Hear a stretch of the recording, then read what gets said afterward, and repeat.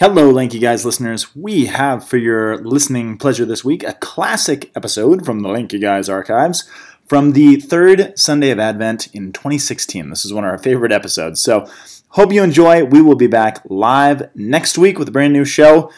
And on behalf of Father Peter and myself, have a blessed Lent. You're drowned by my perfect fire, my perfect fire. And we're back with a brand new episode of The Word on the Hill. This is the Lanky Guys. Thanks for coming, everybody. My name is Scott Powell. And he's a doctor. And my name is Father Peter Mussett. He's a priest. I'm a priest. So right before the podcast started, we always pray beforehand, and Scott I entitled what I just prayed the most passive aggressive prayer he's ever heard. One of the most. I pray that Scott will be funny today. Then I prayed for that I would be receptive to your humor. Yeah, whatever. That's a backhand. Whatever jokes he tries to make, I pray that I can be kind enough to laugh at. Oh, my goodness. You guys, welcome to the third Sunday of Advent. It's getting real this Advent. For those of you who are binge listening the podcast on welcome. Christmas break. On Christmas break. What should I do? Binge listen to the Lanky Guys. Dude, do you know, somebody was telling me about that, and I was just like... about doing that? Yeah, made me feel no like... self-respecting person does that. No, they do, and it just made me feel tired, because I was like... made me feel tired. I was talking about how, like, after we're done with the podcast, you guys, basically Scott and I are, like, exhausted entirely. Oh, we're tired. It's exhausting to do this podcast, you guys. You have no idea. But you know what? I would rather spend my life energy doing this podcast than doing emails. Those are the only two options you have. Third Sunday of Advent. Of Advent. Advenio, y'all. Advenio, y'all. Is next Sunday Gaudete Sunday? No, today's Gaudete. Not Gaudete. Laudete, so why is Laudete Christus es natus ex Maria Virgine Laetare Sunday? Gaudete. Laetare Sunday is during Lent. This is How Gaudete. come it's not pink on the liturgical calendar? Mine is. Mine's still purple. Mine has a purple and a Yours pink. has a pink. Okay, interesting. Because actually, that's what threw me off. Rose is optional. I'm sorry, rose. Okay, so it is Laudete. Gaudete. Sunday. Gaudete Christus es natus. Our first reading for Gaudete Sunday is coming from the book of Isaiah, chapter 35, verses 1 through 6, stopping at A and jumping to verse 10. I think that's the weirdest gap year ever. It appears arbitrary, but I'm sure that there is wisdom in this. Then let's just be honest about the psalm here. Actually, somebody's telling me about the other day. They said I never trust anybody who said let's be honest. Oh no! And I was like, oh dude, that's tough. It's like when you preface something, like when a Southern lady prefaces like, God bless her, but she is horrible. Exactly. Bless her soul. She is the worst human being ever. Yeah, let's be honest, which means that I typically lie. Yeah, it's a good precursor for that. Psalm 146, 6 through 10. Which is true.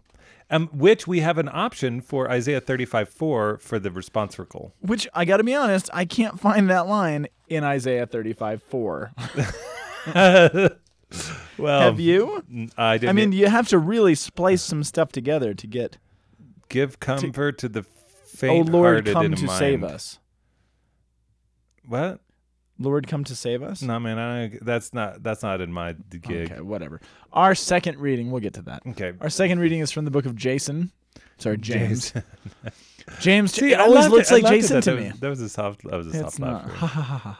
James chapter 5, verses 7 through 10. Jason. Don't. Okay. And then our gospel is from Matthew, chapter 11, 2 through 11, with our gospel acclaim, Isaiah 61 as cited from Luke 4:18. That is circuitous. Yeah, I know. That's like welcome to the Circus Maximus. Welcome to the jungle. All right, I want to suggest something that I only suggest a couple times a year. Or every week. No, I do not suggest it every week. Yeah, come on. Dude. Do you know what I'm even going to suggest? We're going with the gospel first. Yeah, every week. My patootie. Every week. Well, I suggest we start with the gospel because we have to. Dude, I got to say, I'm excited to start with the gospel. I think it's the only way to read these with sanity. I'm sorry, that's a terrible way. It's the best way to read these, as far as the narrative. Well, and the truth is that the way in which people encounter is they just hear the gospel and then you got to preach on it. So the freshest thing in people's minds is often the gospel. Well, the thing that's cool about this is that the gospel quotes the first reading, which rarely happens in our schema of readings. But in this case, it's very explicit. The gospel is a direct quote of the first reading. Okay. And so we're taking the narrative, but we're taking it as a flashback. Okay. So the narrative obviously works the other direction, but this is a good way to look at it because this is the way that Jesus is actually presenting it to us, Okay. saying, let's look back on it this way. Does that make sense? Yeah, absolutely. Which is just kind of cool that you don't usually get the first reading quoted in the gospel. I know. So- Normally the church gives us actually like a little bit of divergence, so then we have lots of paths. It's kind of like, sometimes I feel like the readings, the way they're set up is like the 6 degrees of Kevin Bacon. It is. And you're like, Except it's fewer than that. 6 degrees of Isaiah. so today is the 1 degree of Isaiah. Isaiah knew Hezekiah. Hezekiah knew Sennacherib. Sennacherib knew... I'm sorry. The knee bone. Biblical. The knee bone. All right. So here's where we are. John the Baptist finds himself in prison. Bum, bum, bum. John the Baptist is in prison. Matthew, we're picking up in Matthew with a little flashback. It's not a flashback, sorry. It's a side note, basically. Jesus is doing ministry. He's going about. He's proclaiming the gospel. He just finished. We've come the last couple of chapters from the Sermon on the Mount, and he's doing ministry. He's proclaiming the kingdom. And then we hear that John the Baptist is in prison. We haven't heard about John the Baptist in a while, since the baptism. But John the Baptist is in prison now. He's been arrested by Herod, remember, for calling out the king for marrying his sister's wife and all these different things. So John the Baptist finds himself in prison. And while John is sitting in prison, okay, let's set the scene. So here's what the reading actually says. In chapter 11, verse 2, right, it says, when John the Baptist heard in prison about the works of Christ. So if you're reading along in Matthew, you've been reading all about the mighty works that Jesus is doing. Remember, Matthew is a tax collector, which means he's essentially an accountant. And so Matthew is an organizer by nature. And Matthew loves to organize things in certain categories. So in the last couple of chapters, he's categorized and gathered together a bunch of Jesus's miracle stories. So if you're reading through Matthew, you've just read a bunch of this consolidation of a bunch of miracle stories of Jesus. And you're like, wow, this guy's really amazing. He's healing people. He's curing people. He's doing incredible things. And then you sidetrack over to John the Baptist. John the Baptist hears that he's doing all of these incredible things. Remember, John the Baptist is Jesus's cousin. He's the one who was the messenger sent to be the voice, the announcer of Jesus, the Messiah coming out in the wilderness. Sunday. Here he comes. He sees all these things happening. I mean, he is the herald of the king in a very real way. And now the herald of the king, the voice of Isaiah and Malachi, the messenger sent to prepare the way, the cousin of the Messiah, is sitting kind of rotting in a prison cell. Dude, hearing about all these things. Let's right? just hang out with that for a second here. Like sometimes, like this is Jesus's cousin. Like you know what I mean? Like sometimes what's up, cuz? we like are like, Lord, please help, and the Lord's like, there's meaning in what you're doing. Even my cousin had to like, dude, I had to let him. I had to actually let him go to prison so that he could leave accomplish. Him hanging a little bit. Yeah, so that he could accomplish that. I mean, I'm sure Elizabeth and Zechariah were like, hey, right. You. Well, it's funny, I've heard different interpretations of this passage, and I have a very specific take on this, which maybe it's due to my own cynicism. Maybe I should be holier. I don't know. Probably. But okay, so here's John the Baptist in prison, hearing about the works that Jesus is doing. And so John sends his disciples to Jesus with this question, saying, are you the one who is to come, or should we look for somebody else? Should we look for another? I mean, you've got... Again, maybe it's my personal cynicism. I'm reading into John's words, but I'm seeing John rotting in prison, hearing about the things that Jesus is doing to set people free. He sends his disciples, he's like, are you really the Messiah, or should we just look for somebody else? And I've heard others say, well, he obviously understands exactly what's happening, and he's sending his disciples because he knows it's for their benefit that Jesus will teach them and show them. But at the same time, which is fine, maybe, but John's human. He's got to be frustrated. I think John if anybody knows who Jesus is. In the Gospel of John, which is not John the Baptist, John the Apostle, but his Gospel talks about the first couple chapters are all about John's insight into this. Right. And how he recognizes, Lord, this is the one that you've sent. I can't believe it. And he, all of these things of his revelation that he sees, he gets it. He sees the heavens opened for Pete's sake, the Holy Spirit descending like a dove. If anybody gets it, it's him. And so I hear a certain amount of frustration in John's voice of like, okay, I get it, Jesus. You're my cousin. You're the king. You're the Messiah. You're working miracles for everybody else. What about me? Should I just look for somebody else? Are you not really the Messiah? I don't know. I hear a cynicism, and maybe that's my jaded nature. Maybe John knows perfectly well what's going on, and he's just wanting Jesus to tell his disciples for their benefit. I don't know. But Jesus says in reply, so they go and ask, should we look for somebody else or are you it? And Jesus says in reply to them, and he's presumably got this crowd of people around him. He's working miracles. And he says, go and tell John what you hear and see. The blind regain their sight, the lame walk, lepers are cleansed, the deaf hear, the dead are raised, and the poor have good news preached to them. And blessed is he who takes no offense at me. Which, it's one of these things is not like the other. Well, kind of. But on a certain level, you'd want to just be like, it's a yes or no question, Jesus. Like, that's a beautiful little discourse you've just gone off on. But are you the one or not? He's like, well, let me tell you something. The blind and the deaf. And he's saying all these things. And you're like, well, okay, so what's your answer? It's a little bit like talking to you. Oh, come on. No, I'm serious, dude. Like, you're like, what about this? And you're like, blah, blah, blah. And you're like, well, let's make some distinctions. Yes, let's make distinctions. Oh, I've got some distinctions for you. Okay, so let's take this apart. You're a man of distinctions. Well, let's take this apart. So Jesus doesn't appear to give a yes or no answer, which on the surface could frustrate you and just be like, okay, well, so what is it? But what is Jesus actually saying? So I mentioned it before. What is Jesus? Jesus quotes something. Do you know what he's quoting? He is quoting Isaiah. Yeah, he's quoting the first reading from Absolutely. Isaiah 35. Isaiah 35. See, now we're talking. You're like, well, of course you did say yes. You affirmed what Yes. because Yes, Father Peter. the philosophical way is, seldom affirm, never deny, always distinguish. And so See? Jesus is like, are you the Messiah? Are you the one to come? Or is it somebody else? And he's like, well let look me it tell up. Well, okay. Isaiah 35 is a very important passage about what's going to happen when, remember, Isaiah spans this massive amount of time where chapter 35 comes right before Assyria, who's just obliterated the northern kingdom, is about to come in. Hezekiah's king. He's going to experience all this, this warfare coming from Assyria. They're going to try to destroy Jerusalem. They will eventually be destroyed. Things are pretty rough. Things are hanging in the balance, so to Right. speak. And Isaiah in that moment is pointing ahead to this time when God is going to step in and set things right. There will be no more of this war and strife. There'll be forgiveness and righteousness. The good guys will win. The bad guys will lose. Everything will be made right. And he says when that happens, again, quoting from 35, it says, the desert and the parched land will be glad. The wilderness will rejoice and blossom like the crocus. It'll burst into bloom and rejoice greatly for the shout of joy. The glory of Lebanon will be given to it, the splendor of Carmel, all these things. Basically, Isaiah 35 is a passage about the Lord coming with vengeance.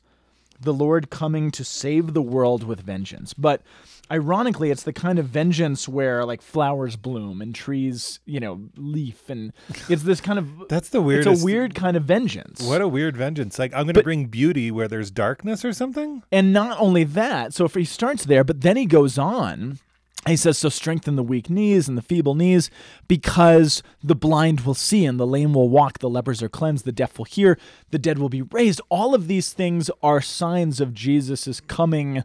What did I call it before? His coming with Power and might? Yeah, power and might, but Vengeance? Yeah, his vengeance.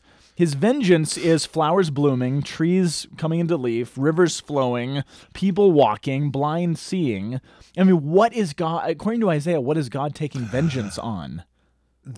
Hold on. I think you're blowing my mind. It's kind of cool. Like, he's taking vengeance on a fallen world and actually restoring the garden. Exactly right. Holy cow. Like, That's dude, exactly it. you had to say it. Yeah. I had to say it out loud to myself this morning to kind of see it. I'm like, because it is about vengeance, but a different kind of vengeance. Yeah, like you said, it's vengeance on the fallenness of the world, which goes all the way throughout creation and humanity and our brokenness and the things that bring death. What he's doing is bringing vengeance against death. That is the fruit of sin. Death in creation, death to beauty, death to the human person, to our suffering. All of those things is what he's bringing vengeance upon, which is really profound. Dude, this makes sense. I was at a wedding the other day, and at the end of all of the toasts, the guy who was sitting with, they would give these like beautiful toasts to like the bride and the groom, and then everybody go to toast, and he would say, "And death to our enemies, and death to your enemies," and like it totally was sandpaper on my soul. Like as soon as he would say that, it was actually like it was so inappropriate because it was like. Because again, marriage is actually fits into this. It does. It does big time. It's like, no, the garden is reopened, and man and woman are even reconciled to each other. Yes, absolutely. And so this is wild. To think of the garden being opened is vengeance upon death. Yes, which is so we're simultaneously discussing the gospel in the first reading right now. As far as the schema of the podcast. I was like, I don't know where I am, but I'm just gonna go with it, man. And that's okay. So let's take this apart though for a second.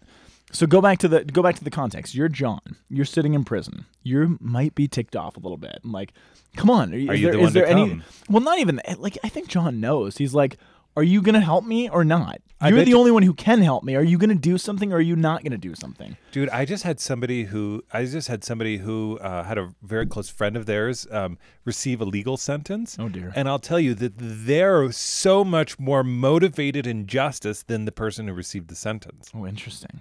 And so like, I actually wonder if part of this too is that these disciples are like, we're going to break you out. This is unjust. The system is broken. Yeah, that could be. That certainly could be. And so. Yeah, that certainly could be. And actually, what I'm about to say next is going to show why that's a bad idea. Talk to me. So here's John. He's like, so are you the one or not? Should we look for someone else? Jesus gives this coded answer. He does. He speaks in between the lines, right? Mm-hmm. And for this message to be brought back to John. Now, here's the question. Will John understand what Jesus is trying to say through quoting Isaiah?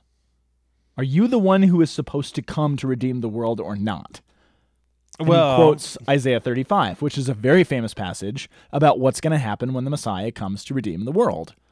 I would say yes, because the bra was listening, was wearing camel's hair and eating locusts and honey. And not only that, he is the messenger of Isaiah. That's what I mean. Yeah, so he's it. Well, I mean, you're bringing up the Elijah connections as well. It's not just cosplay.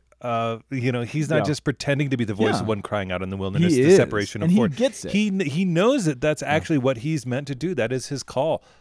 So he gets Isaiah. Right. So presumably, does John understand what Jesus is saying? And he hung out with Jesus when he was growing up. Totally. He knew that the dude was straightforward. So does he understand the answer, do you think? Yes. Okay.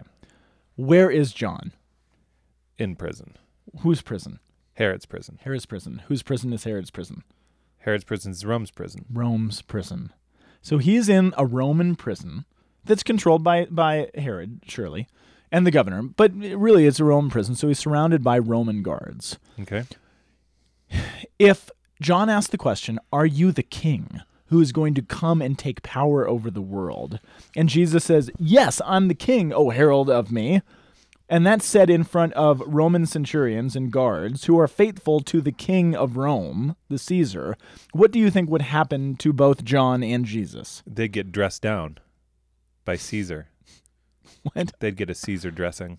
Oh, jeez. Come on. Nice. That was good. Dude, that took you should have prayed steps. for your own humor this morning. That was good. No, absolutely. They would get killed for treasony. Yes, I am the king who is going to come and usurp power from Caesar. Wait, what did I just hear? Your guard.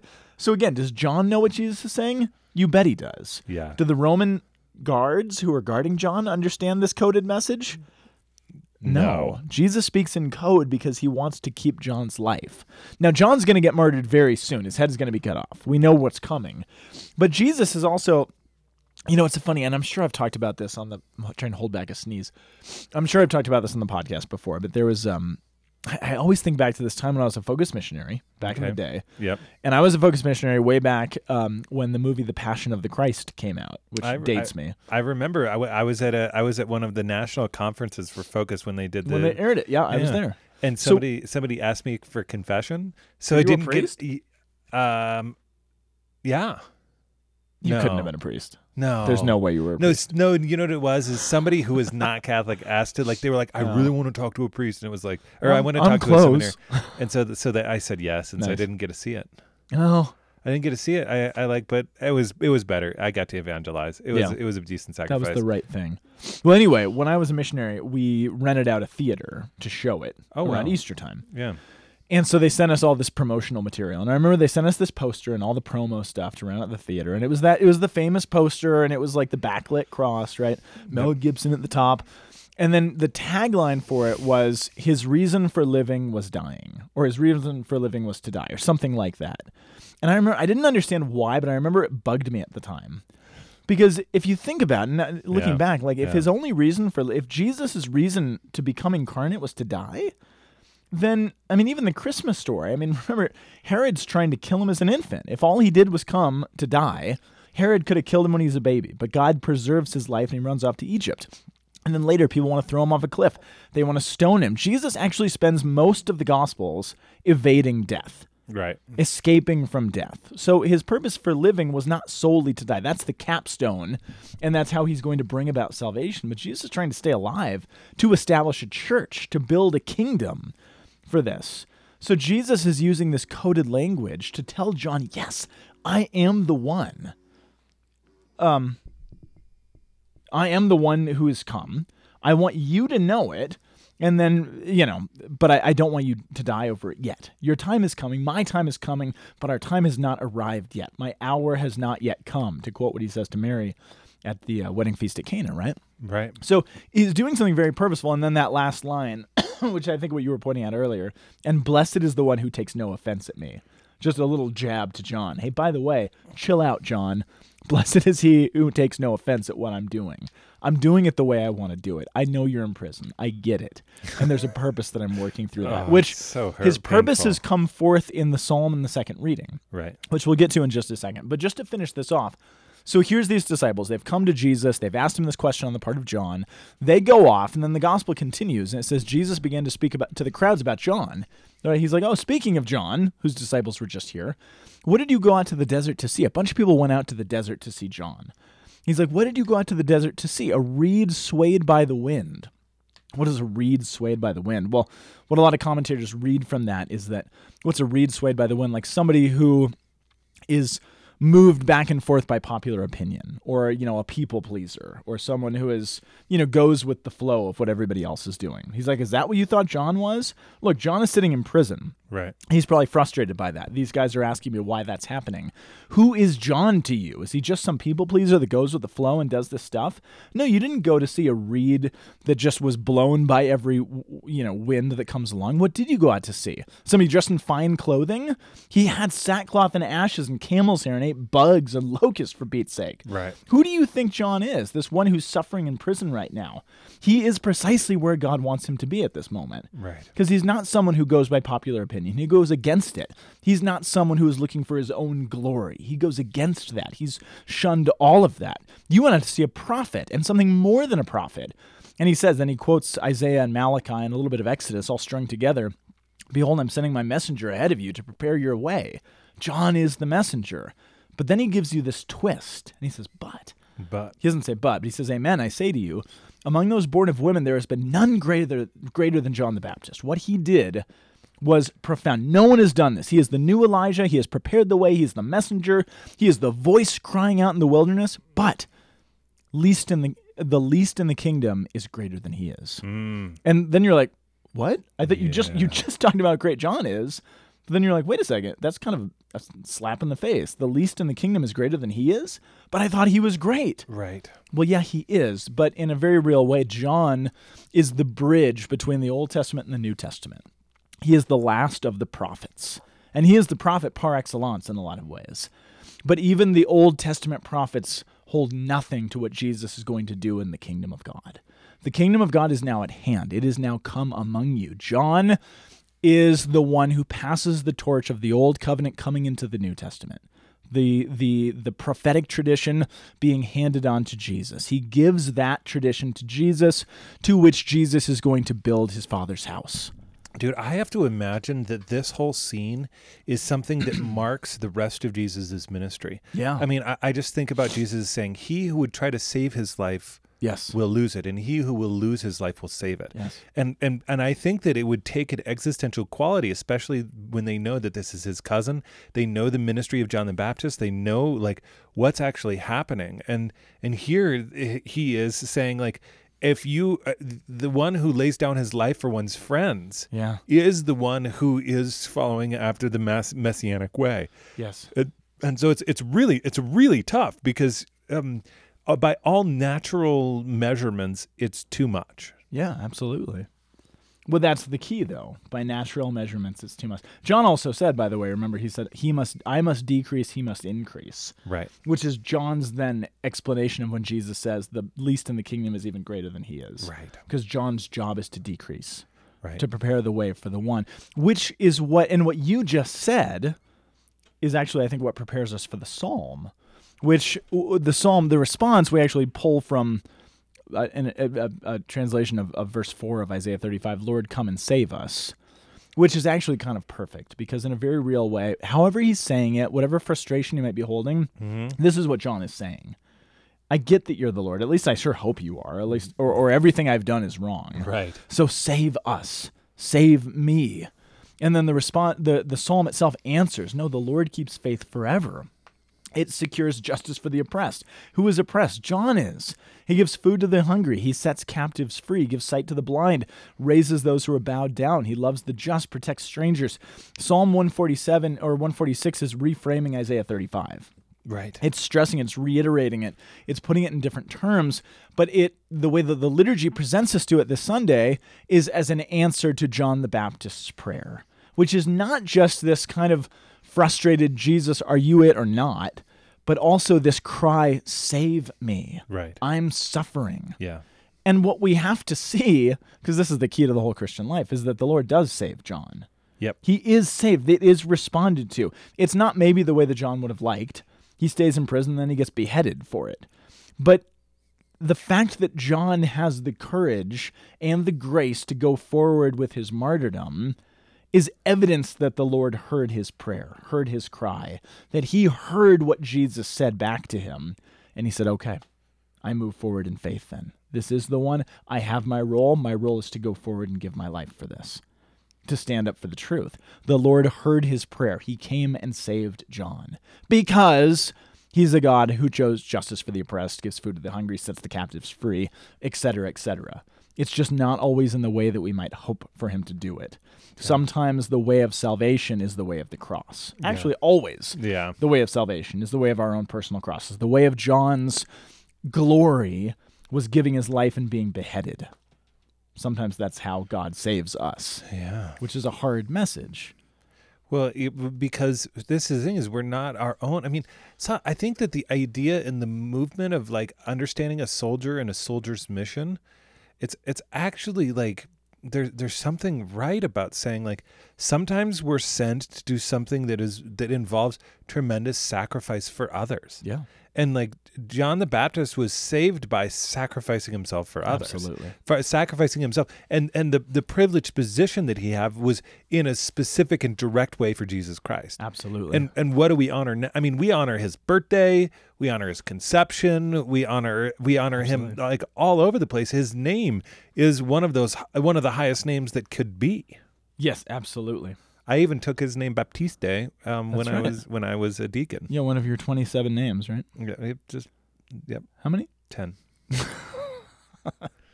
That's no less funny than 27. For some reason. Dude, I can't wait until I tell the Archbishop I'm gonna put it in my like thing when I have my funeral like stuff. I'm going to put it down that I want all of my names on my headstone. I'll make sure they do it. Okay, thanks. I'll probably be there too. I'll be end companion. End companion. But James, the reading from James then is again, as the second reading is supposed to be pedagogically, it's the practical application of this. Right. Which it really, James is such a funny book. James, it is written, presumably, tradition says, by the James who was the Bishop of Jerusalem. Right. Who we don't know exactly what the occasion was for him writing this or the exact context, but we know that he writes a lot about persecution and how to deal with it and how we're supposed to respond to that. And this chapter 5 is toward the tail end of the book. And I mean, again, putting all this in context, it's just the perfect capstone. It's the perfect practical application for all these things. Here in verse 7, it says, "Be patient, brothers and sisters."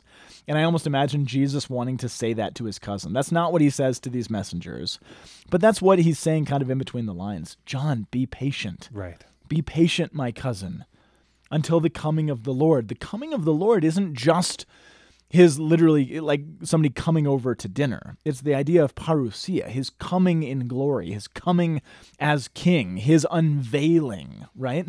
Jesus has come by the time of John's being in prison. He's walking around, he's doing all sorts of stuff, but he has not shown himself in his glory in its fullness yet. He will do that on the cross in a very real way. But John's waiting for his quote-unquote coming, because that is his being shown. And we too are now waiting. Yes, we're preparing for him coming at Christmas in Advent, but we're also preparing for a second coming where the veil will be lifted and we'll see and we'll say, oh, that's why I had to carry this baggage in my life, or that's why I had to deal with whatever this was, so that God could work that thing in my life.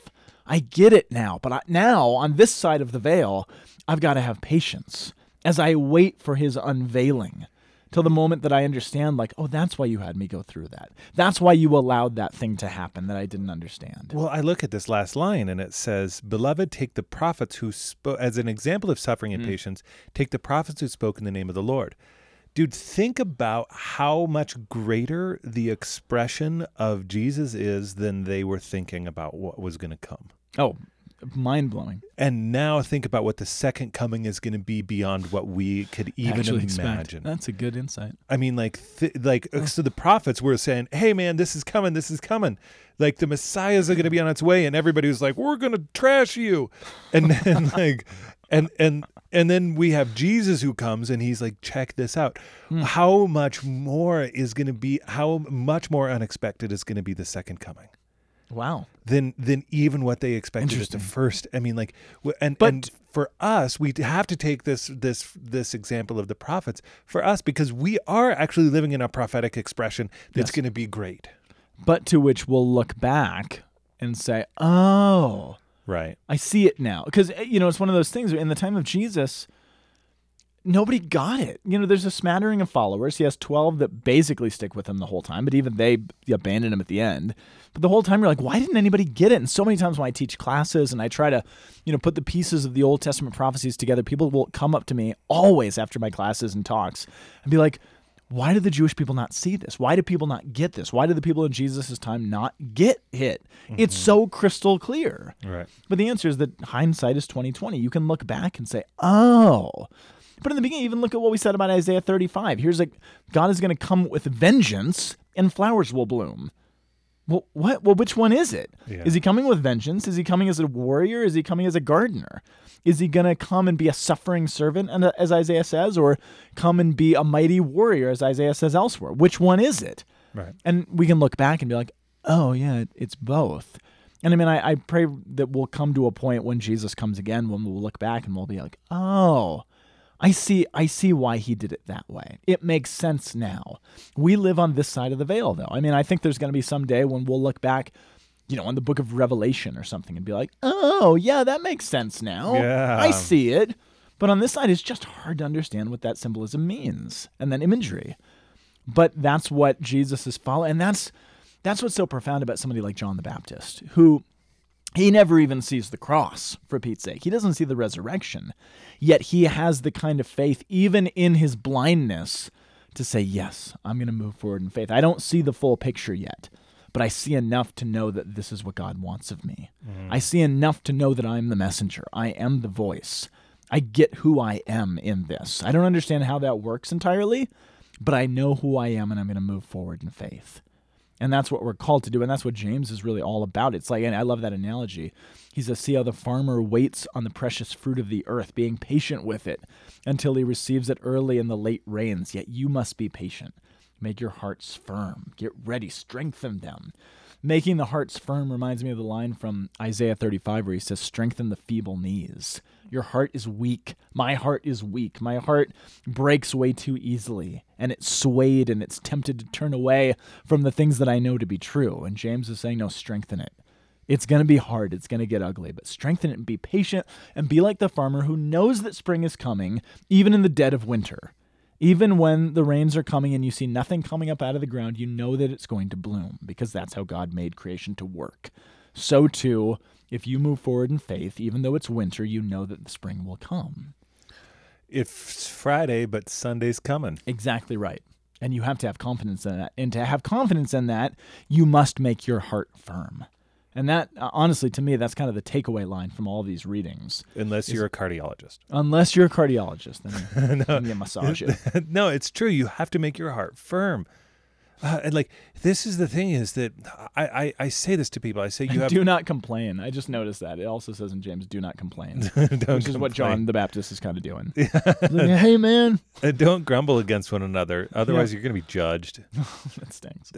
But yeah, I just tell people, I was like, you have two choices. You can either suffer doing the Lord's will or suffer not doing the Lord's will. Or avoiding That's the exactly Lord's will. And it's like either way, you know, firm your weekend, stop your shaking knees. Yes. And open your ears and let yourself not be blind and deaf and proclaim the good news to the poor. Like, do these things. Actually, what happens is that you're in the kingdom of God. This is your assignment. Go out and do it. And in as much as you do it, you're going to be so struck. Yeah, that's it. So, boom. Ooh, boom indeed. Oh, hey, thanks, Scott. Thank you, Father Thanks Peter. for opening the garden to me today. Thank you for sharing your chocolates. And your ministry and yourself. And you and too. Your words of wisdom. And your our podcast. And your humor. And your cynicism. God bless you all.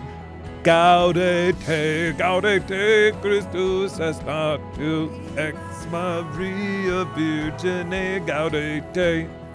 See you next week. Bye. The Word on the Hill is a production of the Aquinas Institute for Catholic Thought here in beautiful Boulder, Colorado. You can find us online at www.lankyguys.org. See you next week.